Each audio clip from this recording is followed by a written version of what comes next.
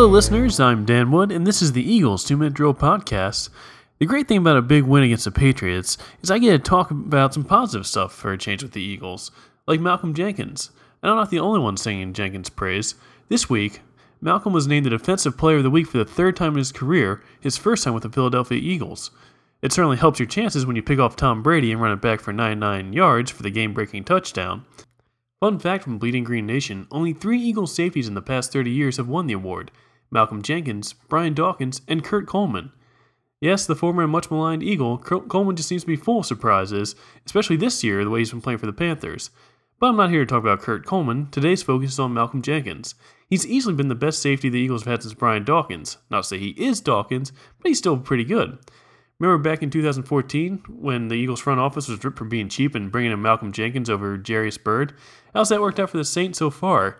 Bird's missed most of the last season and a few games this season. Not that I like to rip a guy for being injured, but it looks like the Saints way overpaid for Byrd, and the Eagles got a steal with Jenkins.